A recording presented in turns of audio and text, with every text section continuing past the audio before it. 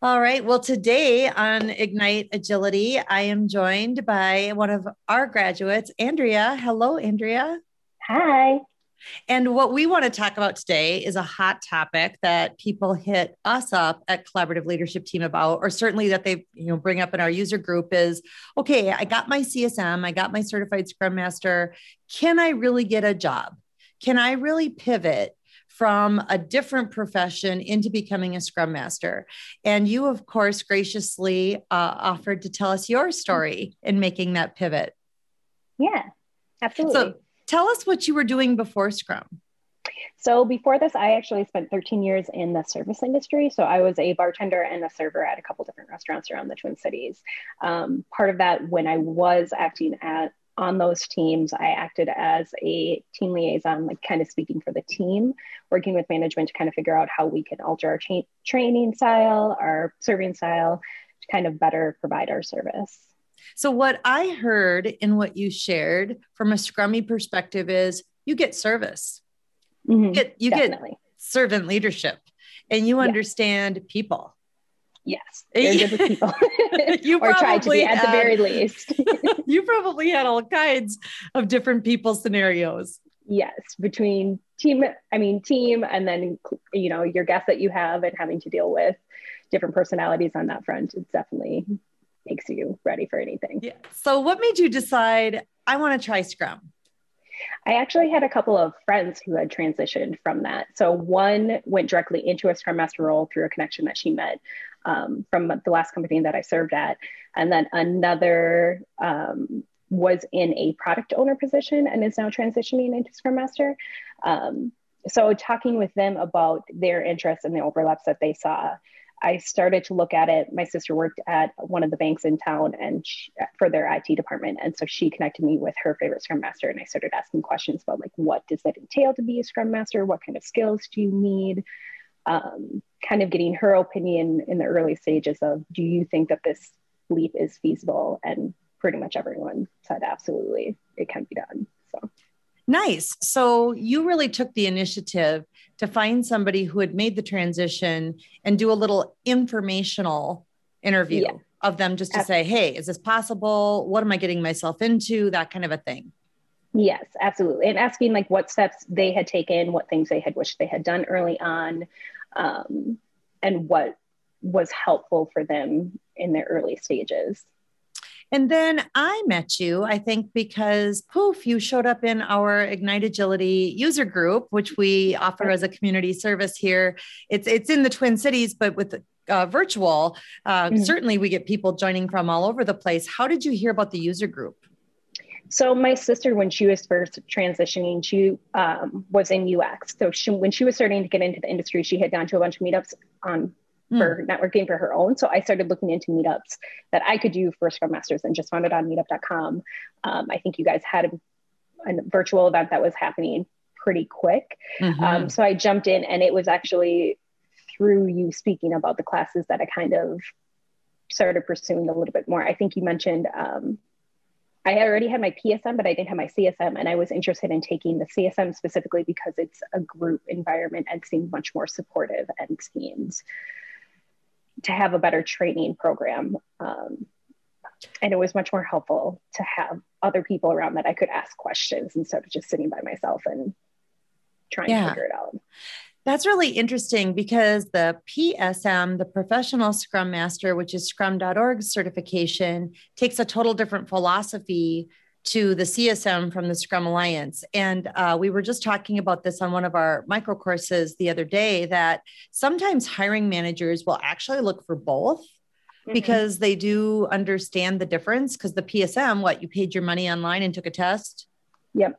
you didn't ever have to go to a training class, you just took the test. I think I read a book and then the Scrum guide, and then they have practice tests. So I took that a few times. Okay, great. And then the philosophy at the Scrum Alliance is a bit different in that we believe that teaching is the path to taking the quiz because we want to immerse people in a group setting, in that role play and whatnot. So Did you find taking the PSM and doing that pre-reading before coming to a CSM where you were thrown right in, with a group of people simulating a Scrum team? Do you think that helped you understand the vocabulary or the mechanics a little better? I think so. I think even before the CSM, you had mentioned like making sure that you read and understood the Scrum Guide. And so I think having taken that course or on my own and paying for the exam, it made me kind of look at the Scrum Guide more than just pursuing it really quick before the class.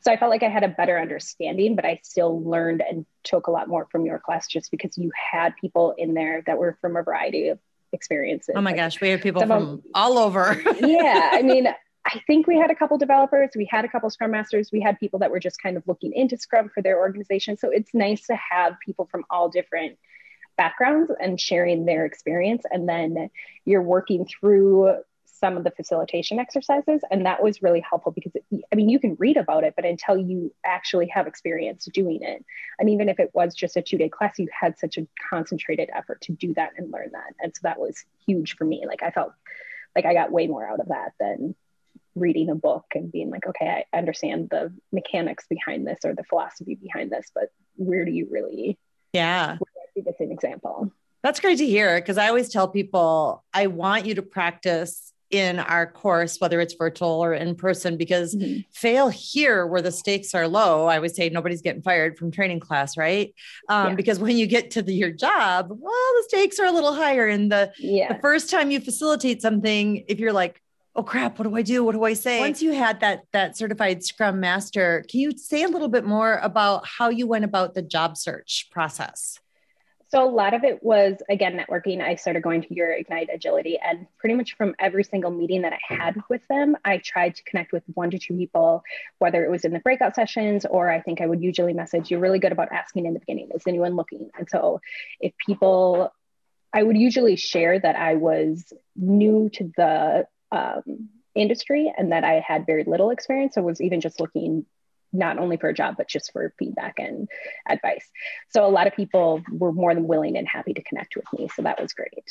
So, well, and one of the things that helped me keep you top of mind is that coming to that user group, when we do the needs and leads, like you talked about here, I had a client who, had thrown out a requisition and they even made an offer and the person accepted a counter offer, which, that's always, hard when people have their heart set on somebody. But I called them up and I said, what if we just go a totally different direction? Because we had started looking for somebody that had a certain level of experience and that had perhaps their advanced CSM.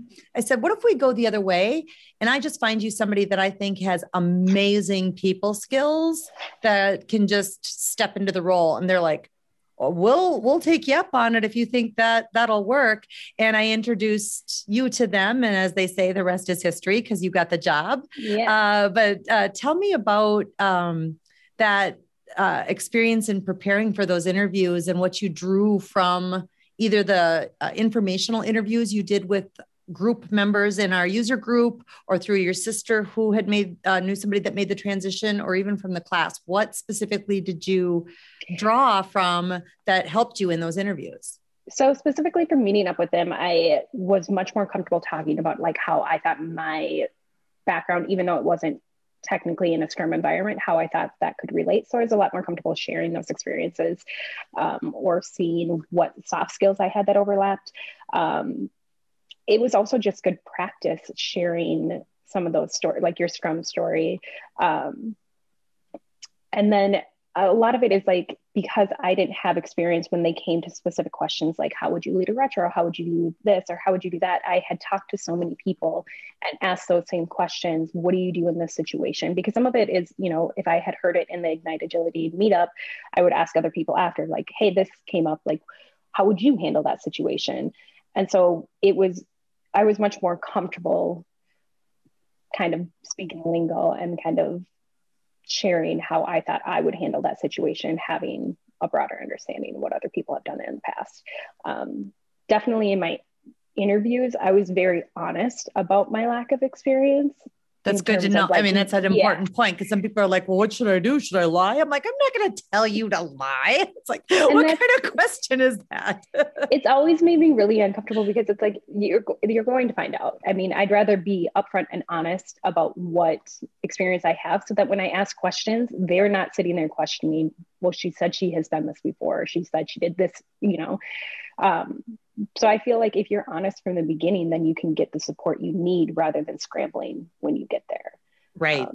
And from what I heard in my interview, they were very appreciative of that. And they said, we'd rather have you tell the truth about what you think you can do and what you have done than make something up, because it's not fair to them and it's not fair to you really, because then they're not going to give you the support that they think you need. They knew going into my first week or two that I had very little experience. So people were more willing to break down things on a little more granular level. So nice. Now your particular story has this wonderful ending, yay, Andrea's got the Scrum Master job, but in that pursuit, so not just the company that we connected you with, but talk to us about some of the frogs you had to kiss. Talk to us about some of the interviews that you went to that maybe you were like, oh, this is not for me, and why, that people can watch out for, or just, oh, wow, I bombed that and wish I would have, prepared differently. Tell us about some of the frogs. So definitely be prepared I did a couple of really weird interviews. One of them I was not prepared for at all, because I was more knowing that I didn't have the Scrum Master experience, I was looking for other job descriptions that I could relate and say that I could spend 6 months to a year at, and then hopefully get the actual Scrum Master. So I took a couple of weird interviews. One was for a medical company that was doing blood testing. And so then I had to answer a lot of really weird questions about how comfortable I am with needles and people's blood. And I applied to so many jobs that I kind of forgot that I applied for it, and then was sitting there like, I don't know how to answer this. So be very careful about what industries you're looking at. Yeah, that's a good suggestion. I talked a lot with recruiters to varying levels of success. I do think it is helpful to have a recruiter on your side that understands it. I think the most helpful recruiter that I had was, besides you obviously, was someone who has worked with another person from Ignite Agility, and he had some coaching on what a Scrum Master would be and like what kind of jobs were helpful for them. And he was really pushing it on my side. But nice. I think just kind of be aware of what you're applying for and kind of keep an eye on your end game. If you can't get into a Scrum Master role, make sure that the positions that you're looking for really align with a Scrum environment, if you can translate it. So the other thing I wanted to ask you about is you also came through our course as a sponsored candidate from the Minnesota Dislocated Workers Program. Now, our firm is fortunate enough that we're one of their approved providers. And so you were able to get assistance in making your transition as well. Anything you want to share about that piece of it? I mean, that was huge, especially right now with so many people being dislocated from their jobs. I think that it is a great resource to have. So had I not had those funds available to me, given that I was on a more limited income, I probably wouldn't have been able to take all the courses that I did. I think through you guys, I did my CSM, my CSPO, and the Kanban practitioner. So to be able to take all three of them instead of just one, I think helped a lot, because I think it just enabled me to show that I was serious about learning this. I was committed to doing it. And they are really supportive on that side of things, and they'll kind of do their own career coaching on their side of things. So I actually was in a different course with someone else and talked them into taking a CSM class because I was so passionate about it. So it's definitely a really good resource. I've tried to get more people. I mean, obviously the service industry has struggled, so a lot of my friends are out of work. So anyone that had expressed interest in a transition similar to mine, I told them to kind of look out for that resource, because I thought it was huge. Or any other, even if it's not a Scrum Master environment, right? It's a Minnesota DEED has all kinds of stuff. Yeah. So I mean, like, the more training you can have, and what better time when you're sitting at home, not you have nothing else to do. So right, no better time to transition.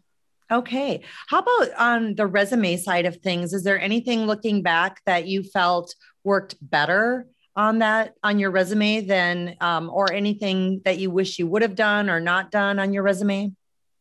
So what I did on my resume, and it got, for the most part, better reactions, was instead of putting I worked at this restaurant from, because I came from the industry, I worked at this restaurant from this year to this year, and the other one from this year to this year, I put um, kind of field. So if I did training, what specifically did I do training at all the different places? Or I think I had conflict resolution. I mean, you kind of break it up into your skill set and speak more to that rather than your bullet points on the specific job title. And then I had my experiences where I actually worked on the far left-hand side, just kind of a little bit smaller and more. I think that's so smart because that training piece is definitely applicable to a scrum master, right? Because the scrum master is the teacher to the developers, the product owner in the organization. So making more of a functional resume that highlights the skills, then, oh yeah, here's where I did it, rather than job title company. Because that's so classic, like how a lot of people structure their resume is just company name, job title, that it says in my HR file, not really what I was doing. But well, and especially when you're making such a big switch, I feel like if you see a job title first, you wouldn't look at that resume as closely as if you saw a skill set that you knew you were looking for like team development. If you knew you wanted someone who was comfortable with team development, you would look at that resume a little bit more. And then you might have to search a little bit more, like where did they actually work? But that would force you to read the whole resume as opposed to just tossing it aside, which I think that helped a lot because it just kind of helped whoever was doing the job search kind of see the relationship that I saw between the two fields. And the other thing that I think is so interesting about your particular story is that you're doing all this during COVID. You're doing all this during a global pandemic. So it wasn't like, oh my God, I'm in this horrible situation. Poor me. There's nothing I can do. You took these lemons and you made margaritas out of all, out of these. It's like, here's all the things I can do. Tell us what interviewing was like in this kind of environment. Were people more likely to get on video calls with you, or were they still kind of afraid of the camera? Most part, everyone, I think I had one phone interview, but everyone pretty much did the phone interview. It was more hectic, I think, finding an environment that I could be at just because I live downtown. And in a one-bedroom apartment, so finding a space that I could be uninterrupted is a little bit more of a struggle on my side of things. But it was definitely more helpful to have the video. And even like the last interview that I did, I was able to interview with the whole team, which I don't know that you would, maybe some companies do that, but it was nice to see everyone and meet everyone even before I got hired. I always thought it was a lot more comfortable. It's easier to talk to someone if you can see them and kind of gauge their reaction. And the company that I ended up getting hired with is really great. They're always on screen. They're for pretty much everything. So that helped me a lot. I was really nervous about getting to know my team and my coworkers without being in the office, because that's all I've ever known is you see someone and you interact with them. Even if you're not on your team, you're going to interact with them. So you'll get to know them. So that was a little intimidating to me going into day one, being like, I don't know how I'm going to get to know everyone or remember everyone's faces. So the thing that I'm also picking up on from your story is a little bit of fearlessness. We always talk about the Scrum value of courage, and it seems like you had no problem exhibiting courage. Well, I'm just going to contact that person I met on the virtual meetup. Well, I'm just going to reach out to this person, that I got referred to. So anything you want to share there? I guess mostly that it doesn't hurt to ask. Even if they say no, you're kind of still in the same position that you were before. So it's not going to hurt you to ask someone to connect with you, and putting yourself out there is really the only way that you can kind of progress at that stage. Like if you are really shy and apprehensive about making those connections, you're never going to go anywhere. I'm not saying never, but you would struggle, I think, a little bit more. But awesome. Well, Andrea, we appreciate you so much sharing your story with us, from service industry to certified Scrum Master, now working as a Scrum Master. Any final thoughts for candidates out there? I guess, like I said, don't be afraid to put yourself out there. Definitely make connections. Meetup groups are huge, and people are so much more willing than you would think to share their experience, their advice, their connections, and they are incredibly encouraging. The people that I've met through Ignite Agility have been so supportive and were so excited when I ended up getting the job that I very literally could not have done it without them. So it's really, awesome. It's great to have a community that supports you. Awesome. Thanks so much. Yeah, thank you very much.